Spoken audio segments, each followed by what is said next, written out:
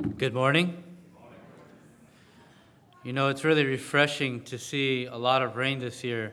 I think of the report last year was that last year was supposed to be El Nino, but it seems like this year is El Nino, and we're getting a lot of rain, and I just can't help but think, what an answer to prayer. Because I remember here at this chapel in the prayer meetings and just at Bible studies, we'd be praying for rain. And here, a year later, I would say, the Lord has answered us abundantly, right? We have so much rain. You see the hills and you see the mountains. It's all green and fresh, and the air is fresh, something that Californians, especially in Southern California, we don't really experience all that much. So it's really nice to breathe the fresh air. And also, you just see just that the Lord is good. And all of that we can trust in Him and depend on Him, rely on Him. And even when, we were in a drought and it seemed like, is this drought ever going to end?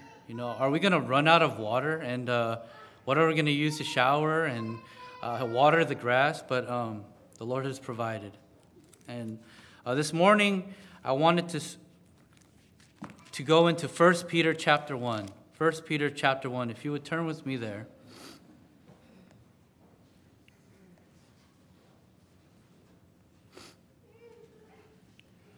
1 Peter chapter 1. When you start off and you read 1 Peter, you realize right away that this is an intelligent man. And it's funny to say that because oftentimes when you hear about the Apostle Peter, you talk about the Apostle Peter, it's about a man who some would call him unintelligent, quick-tempered, irrational, a lot of different words like that. But when you read 1 Peter, you realize this is a man who, he's not unintelligent. And he starts off by even mentioning the theology of the Trinity. And we know that the Trinity, the word itself is not used, but all throughout Scripture, the Old and the New, we see references of God the Father, God the Son, and God the Holy Spirit. And we attribute that to Peter having been with Jesus for 3 years, being educated, you could say, in the school of Jesus. And this book, 1 Peter and 2 Peter, being written by the Apostle Peter, sometime around probably 64 AD, it was written to those who reside as aliens, and the locations we'll read here shortly. 1 Peter 5:13 states, the epistle is written from Babylon. And this could literally be Babylon, but most likely not, because at that point, Babylon was pretty much non-existent. And oftentimes, the word Babylon was used as a code name for Rome. And we know that towards the end of Peter's life, he resided in Rome. So we assume that it was written from Rome. Suffering is mentioned all throughout this epistle. And I think recently I was talking to someone talking about suffering and how this is an unbelieving secular person. And he says, I think suffering matures a person. And going through and reading 1 Peter, I have to agree. And in Scripture, we see that suffering leads to perseverance, and perseverance to a maturity. And when we rely on Christ in those times, it really helps us to focus on the person that we need to focus on, the Lord Jesus Christ. The persecution could have been the emperor at the time, Nero. It could have been also maybe the pagan society in which they lived. These people around them, they worship pagan gods, and they would have been probably hostile towards them. And so in trying to maybe live out Christ, to share Jesus, it would have been difficult, and they might have been persecuted, maybe even martyred. In 1 Peter chapter 5, verse 12, it gives a reason or purpose of why he's writing this epistle. I have written to you briefly, exhorting and testifying that this is a true grace of God. The evidence for our faith in Jesus Christ becomes even more of a reality when we suffer for him, which leads to our remembering the cost of our salvation and the glories that follow. And so we look to him. We know that even while we suffer, we think of how it's only for a short period of time. It's temporary. And in 1 Peter, if you read the whole book, you see that he gives a lot of challenges and he gives a lot of encouragement. I think that that's something that the people here can really take for themselves, because when you're suffering, when you're going through hardship, you need someone to come alongside you and pray for you, to encourage you, to tell you, that the Lord is with you, that you can trust in the Lord, that the Lord is faithful. So I'll read from 1 Peter chapter 1, verse 1 through 5. Peter, an apostle of Jesus Christ, to those who reside as aliens scattered throughout Pontus, Galatia, Cappadocia, Asia, Bithynia, who are chosen, according to the foreknowledge of God the Father, by the sanctifying work of the Spirit, to obey Jesus Christ and be sprinkled with his blood. May grace and peace be yours in the fullest measure. Blessed be the God and Father of our Lord Jesus Christ, who according to his great mercy has caused us to be born again to a living hope through the resurrection of Jesus Christ from the dead, to obtain an inheritance which is imperishable and undefiled and will not fade away, reserved in heaven for you, who are protected by the power of God through faith for a salvation ready to be revealed in the last time. So Peter, an apostle or a messenger, he says this, I think, to bring out, when he calls himself an apostle, to bring out who he is. And I don't know if maybe the aliens in the area who he's writing this epistle to, they need to know his credentials or the authority with which he's writing. But nonetheless, he writes, Peter, an apostle of Jesus Christ. And when you read a letter from someone you know well, and I don't know if these people, these aliens, when you read to those who reside as aliens scattered throughout these different areas, I don't know if they knew Peter personally or they were just receiving this letter. But for those, I'm sure, who personally knew Peter, who knew the experiences that Peter had, who knew the time he spent with Jesus, and also all the difficulties and the sufferings that Peter himself faced, I'm sure they can receive this letter and accept it, knowing that this is someone who's gone through it. When you read a letter from someone you know well, I think immediately emotions kind of bubble up inside you. And I think of, and this is a moment in my life that I will never forget. It'll be something that, it was on the day of Rachel and I, when we were getting married. I was in the room with the guys getting dressed, getting ready. And Rachel had written me a note. And Rachel is my wife, for those of you who might not know. And she wrote me a note, and it was a note that was written 2 years previous. And in this note, it was written right after we had gone to a marriage seminar. And she had written a bunch of promises that as a wife she would fulfill to me. And when I was reading it, I couldn't help but tear up, and it was just, the words were so precious to me. And these promises that she was writing on this letter were, it was just really dear to my heart. And, I even read it from time to time, and I keep it somewhere safe. And I think maybe some of the aliens who were reading this epistle from Peter may have felt the same way, that they felt this brother Peter, this apostle Peter, is writing to them. And what does he have to say?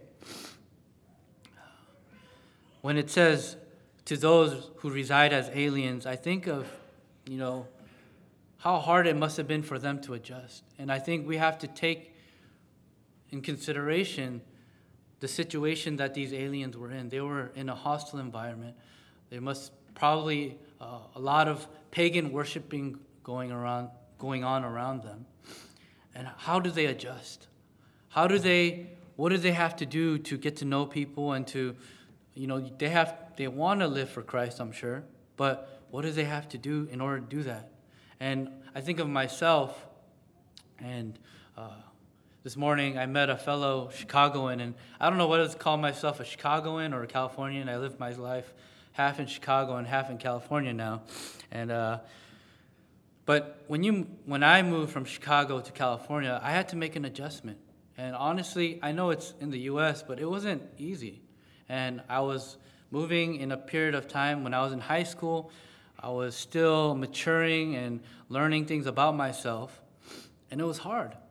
And I think of my parents who were immigrants from South Korea, and they moved from South Korea when they were mid-20s, almost 30s. They moved to my mother to Germany and then to America. I think of the difficulties of having to learn a new language, having to try to do business with people you don't know. You don't have any connections. You have no help. And so you have to adjust. You have to assimilate to the culture around you. These aliens, who were they? Were they Jews? Were they Gentiles? When you read 1 Peter 1:14, it says, "As obedient children, do not be conformed to the former lusts which are yours in your ignorance." In 1:18, "Knowing that you were not redeemed with perishable things like silver or gold from your futile way of life, inherited from your forefathers." Chapter 2, verse 10, "For you once were not a people, but now you are the people of God. You had not received mercy, but now you have received mercy." Chapter 4, verse 3, "For the time already past is sufficient for you to have carried out the desire of the Gentiles, having pursued a course of sensuality, lust, drunkenness, carousing, drinking, parties, and abominable idolatry." And so when you read those verses, it seems as though he's speaking to Gentiles, but it could be Gentiles and Jews. I think Peter is addressing them in this way is very appropriate, calling them aliens, because I believe that's what they were, physically where they were, and also spiritually. They were aliens. They're not at home. They're not in heaven with the Lord. And so they were in a place where they were aliens physically and spiritually. And I think we ourselves sometimes really need to be reminded of this, that we need to understand that this world is temporary. It'll fade away. But Ephesians chapter 2, real quick, I want to read Ephesians chapter 2, verse 12 through 13 says, "Remember that you were at that time separate from Christ, excluded from the commonwealth of Israel and strangers to the covenants of promise, having no hope and without God in the world. But now in Christ Jesus, you who formerly were far off have been brought near by the blood of Christ."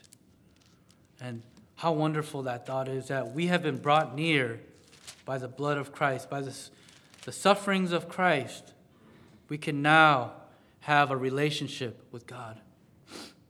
I think of all the stickers. I'm sure many of you have seen those not of this world stickers on the back of cars, and you see people wearing t-shirts, hats, and you see the symbol being portrayed. And I think to myself, it's a reminder to me every time I see it. How am I living this life? Am I living this life like this world is my permanent home? That I'm going to enjoy the things in this world as much as I can? Or am I going to live according to the Lord's will? The next portion, the end of verse 1 leading into verse 2, right away you just see some heavy words. And I think that when you read this, well, I'll go ahead and read it. It says, "Who are chosen according to the foreknowledge of God the Father." And I don't want to shy away from what is being said here. And for some people, this might be hard words to understand. And I'm not going to say I completely understand it. But one thing I understand is that God is sovereign. And I think some people see the word chosen. Another word is elect. And you see the word foreknowledge, and that kind of leads them to a trail of thinking that it's a Calvinistic way of thinking. But when you read it carefully, it says, who are chosen according to the foreknowledge of God the Father. God is sovereign, and he desires in 1 Timothy 2:4, he desires all men to be saved. And in the book Systematic Theology by Dr. Louis Sperry Schaeffer, I quote, in his book Systematic Theology, foreknowledge in God is that which he himself purposes to bring to pass. In this way, then, the whole order of events from the last detail until the greatest operates under the determining decree of God so as to take place according to his sovereign purpose. By so much divine foreknowledge is closely related to foreordination. Likewise, foreknowledge in God should be distinguished from omniscience in what the latter is extended sufficiently to embrace all things, past, present, and future, while knowledge anticipates only the future events. Because God knows what's going to happen in the future, his sovereign decisions are made in accordance with his future knowledge. And I'm just going to leave it at that. And there's many theologians and many men who have argued some points about this, but we're going to move forward. It says, by the sanctifying work of the Spirit. And I think the sanctifying work, we think about, the sanctifying work that happens when an unbelieving wife is with a believing husband, or believing parents are with unbelieving children, and they're sanctified by this. But there's also, I think back on my testimony and how my parents were saved, I was not. And the sanctifying work of the Spirit in John 16, verse 7 and 8, and this is a verse that I can think back that really helped me understand why I needed salvation. John chapter 16, verse 7 and 8 says, but I tell you the truth, it is to your advantage that I go away. For if I do not go away, this is Jesus speaking, the Helper, the Holy Spirit, will not come to you. But if I go, I will send him to you, and he, when he comes, will convict the world concerning sin, righteousness, and judgment. I think about how that sanctifying work of the Spirit, that the Holy Spirit convicted my life of sin, righteousness, and judgment. I believe there's a work of sanctification that the Holy Spirit performs to bring believers to maturity. Just as I said, as an unbelieving person is sanctified by a believing wife or a believing husband or believing parents. It goes on to say that you may obey Jesus Christ and be sprinkled with his blood. Think about in the Old Testament when the high priest had to go into the Holy of Holies once a year and sprinkle blood on the mercy seat 7 times for the atonement of the nation. Well, the Lord Jesus Christ came to this very earth to fulfill that picture, to die on a cross for our sins, and his blood being shed for us was the propitiation for our sins, was the price that paid completely for our sins. And now it's up to each person, whether you want to accept him, whether you want to accept that his work finished on the cross for you is enough. You can believe it or you can reject it. The Old Testament says the life is in the blood. That's in Leviticus 17:11. And in Hebrews 9:22, without blood there is no remission of sins. We know that Christ, his precious blood was spilt for us. Now it goes on to say, may grace and peace be yours in fullest measure. Think about how as Peter walked with Jesus, as he experienced life with Jesus for 3 years, what it must have been like to see how gracious the Lord was when he said, let the children come to me. And you name it, the sick, the lame, those that needed healing. He always allowed them to come and he would heal them. And Peter, seeing that mercy, that grace from the Lord Jesus, and seeing the peace of so many of these people who had been healed. And you think of Peter and his denial of the Lord Jesus Christ and what he must have felt like, the shame And yet, the Lord Jesus was so gracious. The Lord is so merciful, and he restores Peter back to himself. And he challenges Peter to be a fisher of men.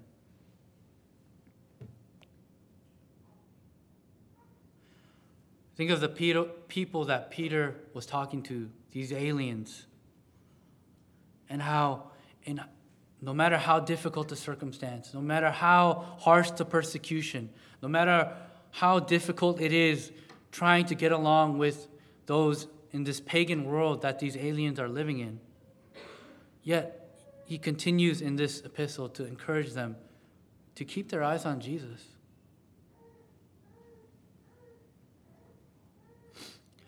I was listening to a conversation in the break room at work that a coworker was having a believer and someone who wasn't a believer, and they were sharing the gospel with this person and telling them, this is what Jesus had done, that he died, he was buried, he rose again on the third day, and his blood was payment for our sins. He shed his blood for us, and if you would just ask for forgiveness, you can be saved, you can have eternal life.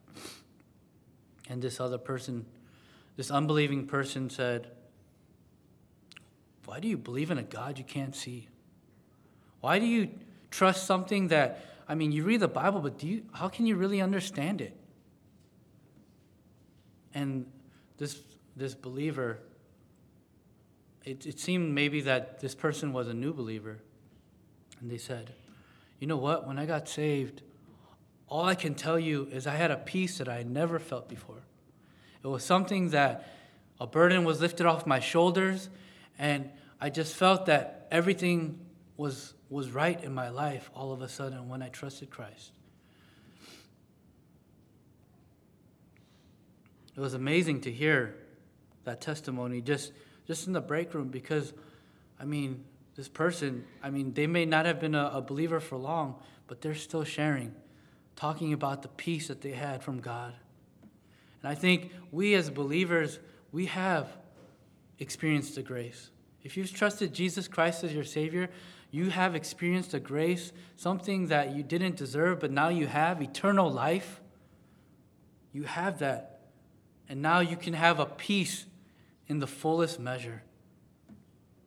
And you realize that in no matter what circumstance you go through, that God is sovereign, that he'll take care of you, that he'll remain faithful. Philippians chapter 4, verse 4 through 7 says, Philippians chapter 4, verse 4 through 7, and these are some verses that I think it's important to just read and just come back to it sometimes, because this is what it says. Rejoice in the Lord always. Again, I will say, rejoice. Let your gentle spirit be known to all men. The Lord is near. Be anxious for nothing, but in everything, by prayer and supplication, with thanksgiving, let your requests be made known to God. And the peace of God, which surpasses all comprehension, will guard your hearts and your minds in Christ Jesus. The peace of God that surpasses all understanding will guard your minds and hearts. And I think that kind of correlates really well with, as we move forward, verse 5. But one thing I think of when I think of the peace, especially for a believer, is Grandpa George McKay. And many of you knew him here at this assembly. And I remember going to his bedside the day before he passed away. Rachel and I went to visit him. And one thing, I don't know how he was like all the way up to that point, but when we visited him that day, he had a very peaceful look on his face. It was very serene. And Rachel and I prayed with him, and I can't remember if we sang a song with him or not, but just visiting him and seeing his face, someone who's trusted Jesus Christ, who knows where his hope lies. He knows that he's placed his faith and trust in Jesus Christ, knows where his eternal security lies. And just his face was so calm. And I hear stories of other believers as they're passing away, that peace, that peaceful look on their face. And I think, only really a believer can have that kind of peace, especially at that moment in their life.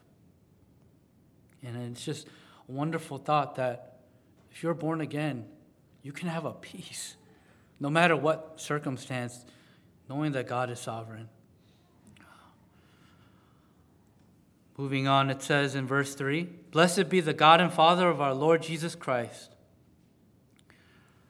who, according to his great mercy, has called us to be born again to a living hope through the resurrection of Jesus Christ from the dead, to obtain an inheritance which is imperishable and undefiled and will not fade away, reserved in heaven for you."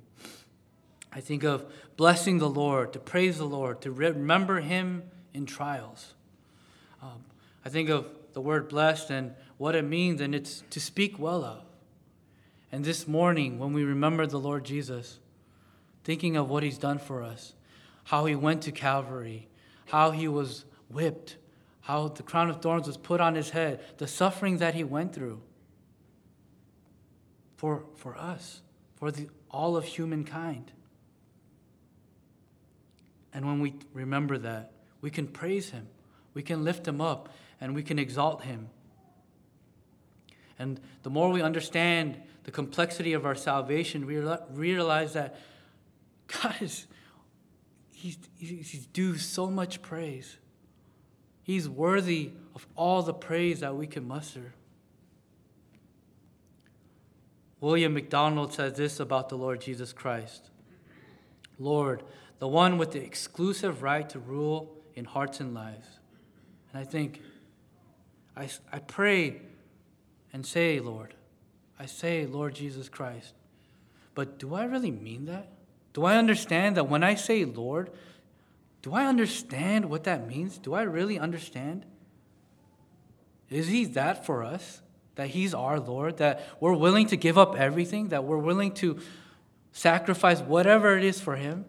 And I'm not saying that we can't enjoy, buying certain things and going to certain places. But what I'm saying is, have you given up everything for the Lord and said, you know what, Lord? It doesn't matter what happens. So what if, this didn't work out in my life? I know that you have a greater plan. And is that how we look to the Lord?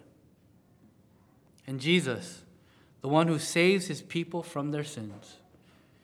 Christ, God's anointed one who has been exalted to heaven's highest place. So blessed be the God and Father of our Lord Jesus Christ, who, according to his great mercy, think of how great God's mercy is toward us. It's not something it's brand new that I'm saying here, but I think it's important to remember, to be reminded that God's mercy was so great for each and every one of us, that he would send his only begotten Son for us. He had a plan of salvation for all of mankind. He could have just let us die. He could have just let us fall and leave us in our fallen state to die, to be condemned for all eternity, but he didn't. Think about, again, Peter, as he's writing this. I wonder what he's thinking as he's writing his epistles. Maybe thinking of some of the experiences that he went through as he walked with the Lord.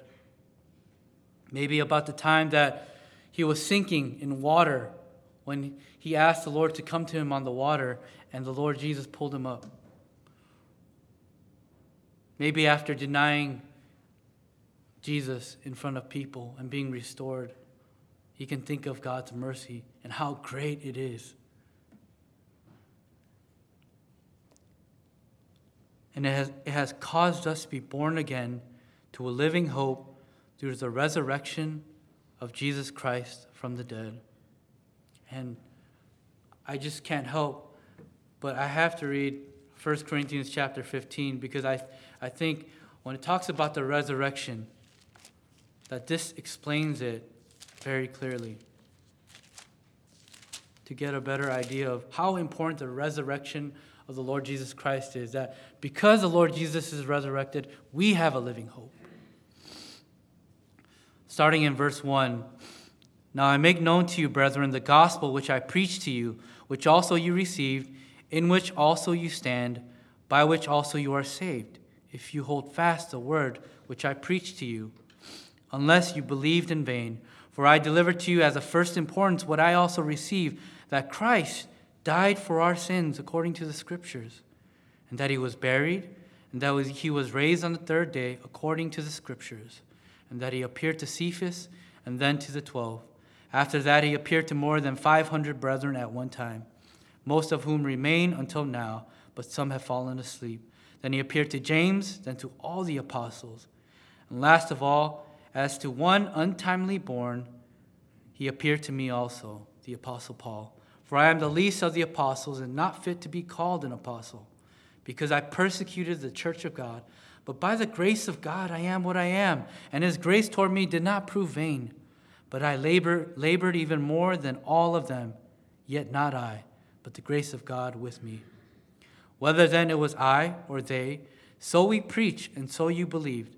Now if Christ is preached that he has been raised from the dead, how do some among you say that there is no resurrection of the dead? But if there is no resurrection of the dead, not even Christ has been raised. And if Christ has not been raised, then our preaching is vain. Your faith also is vain. Moreover, we are even found to be false witnesses of God, because we testified against God that he raised Christ, whom he did not raise, if in fact the dead are not raised. For if the dead are not raised, not even Christ has been raised. And if Christ has not been raised, your faith is worthless. You are still in your sins. Then those also who have fallen asleep in Christ have perished. If we have hoped in Christ, in this life only, we are of all men, most to be pitied. But now Christ has been raised from the dead, the firstfruits of those who are asleep. For since by a man came death, by a man also came resurrection of the dead. For as in Adam all die, so also in Christ all will be made alive. But each in his own order, Christ the firstfruits, after that those who are Christ at his coming. I know that was a long reading of Scripture, but I think that really emphasizes the resurrection of the Lord Jesus. The inheritance is something that is imperishable. It will last forever, won't decay. It's death-proof, undefiled, something that cannot stain or be polluted. Speaking of sin-proof, and will not fade away, time-proof. So it's death-proof, sin-proof, and time-proof. What is this inheritance that is being spoken of, you ask? John 14:2 says, "In my Father's house are many dwelling places or mansions. If it were not so, I would have told you. For I go to prepare a place for you. If I go to prepare a place for you, I will come again and receive you to myself, that where I am, there you may be also." There's the inheritance of a dwelling place or a mansion. And we see in Scripture the crowns and the rewards that will be given. An inheritance, if you think about an inheritance, it's received upon death, right? And we see that Jesus died, was buried, but in this circumstance, he rose again on the third day. And when he left, we, upon receiving Christ, we have a salvation and the indwelling of the Holy Spirit. I mean, and I want to say a little bit maybe off topic, but I was thinking about inheritance and what we inherit. And the fact that if you trust Christ, you have the indwelling of the Holy Spirit. I think when you inherit a trait from your parents, and people, generally when they see you, and they see the way you act, they see the way you talk, and how you interact with people, oftentimes they see your parents. They see the traits of your parents. They see the personality come out, some of their personalities, whether it's good or bad. And I ask you, and I had to ask myself, if we're born again, and we have the Spirit indwelling in us, do people see the traits of Jesus in us? Are you yielding? Are we yielding to the Lord and the moving of the Spirit in our life? Or is it our pride? Is it our selfishness? Is it the things that we want that motivate us? Is it getting in the way of God using us to his full potential? Because people say, I want to live up to my full potential. But it's not, as a believer, it's not our full potential that we want to live up to. It's God's full potential. And if the Holy Spirit is dwelling in us, are we really living our life to that potential? Moving on to verse 5 of 1 Peter. It says, who are protected by the power of God through faith for a salvation ready to be revealed in the last time. Who, referring to believers, are protected, and we don't have to worry about losing our salvation, because once we receive Christ, it's a one-time deal. We receive Christ, and that's it. We have eternal life. We have salvation. And it says God's power will protect and guard us till Jesus Christ comes again. And I think what an encouragement that is to these people who are going through persecution. That Peter is saying, I know you're going through all of this, but look at Jesus. He went through the suffering. He shed his blood for you. Look to him. I think about protection or guarding. And I think of my brother who is on an aircraft carrier right now. And one of the things that an aircraft carrier is worth about 4 to 6 billion. And that's a very expensive ship. And you don't want to just lose that ship, or you don't want it to get destroyed. And so you have a fleet of boats that are around the destroyer, sort of protecting the aircraft carrier. And I think of our salvation, we don't have to protect it. Once we're born again forever. We don't have to trust in Christ over and over again. God's the one who protects our salvation. It's by the power of God, and the power of God being, that's God who does the protecting. But it says through faith, that's our part, that we have faith in him for salvation. God is the one who preserves our inheritance. He preserves the heir of the inheritance as well, those of us who have trusted Christ. You often see it pointed out that there are 3 tenses of salvation. A Christ was saved from the penalty of sin the moment he first trusted the Savior, Ephesians 2:8. He is saved daily from the power of sin as he allows the Savior to live his life through him, Romans 5:10. He will be saved from the presence of sin at the time of the rapture, Hebrews 9:28. And his body will be changed and glorified, and he will be forever free from sin, sickness, and death. One day when the Lord comes, we will receive our new bodies. And it says, revealed in the last time. And speaking of the Lord Jesus, when he comes back with the saints to be triumphant. Peter, with authority, reminds and reassures these aliens in these different places that no matter what hardship we go through, and if you read the rest of the epistle, and we're going to continue on this evening, you read the difficulties that they had to go through. But yet, Peter reminds them about the Lord Jesus Christ, about their hope in him, about their salvation that they can't lose, that is permanent. I think as you think about the aliens and the experiences that they must have gone through, we look at ourselves. How do we go about living our lives in this day and age? I know that it's hard. I go through it on a daily basis, and I'm sure that in the workplace, you hear all the cussing, the swearing, the profanity, using God's name in vain, and all the talk that's inappropriate that you hear, and just everything you see in media. But yet, are we living this life as aliens, or are we living this life as permanent residents, thinking that this life is where our home is? Let's consider that, and May we think on the Lord Jesus Christ as he is the one we can turn to at all times.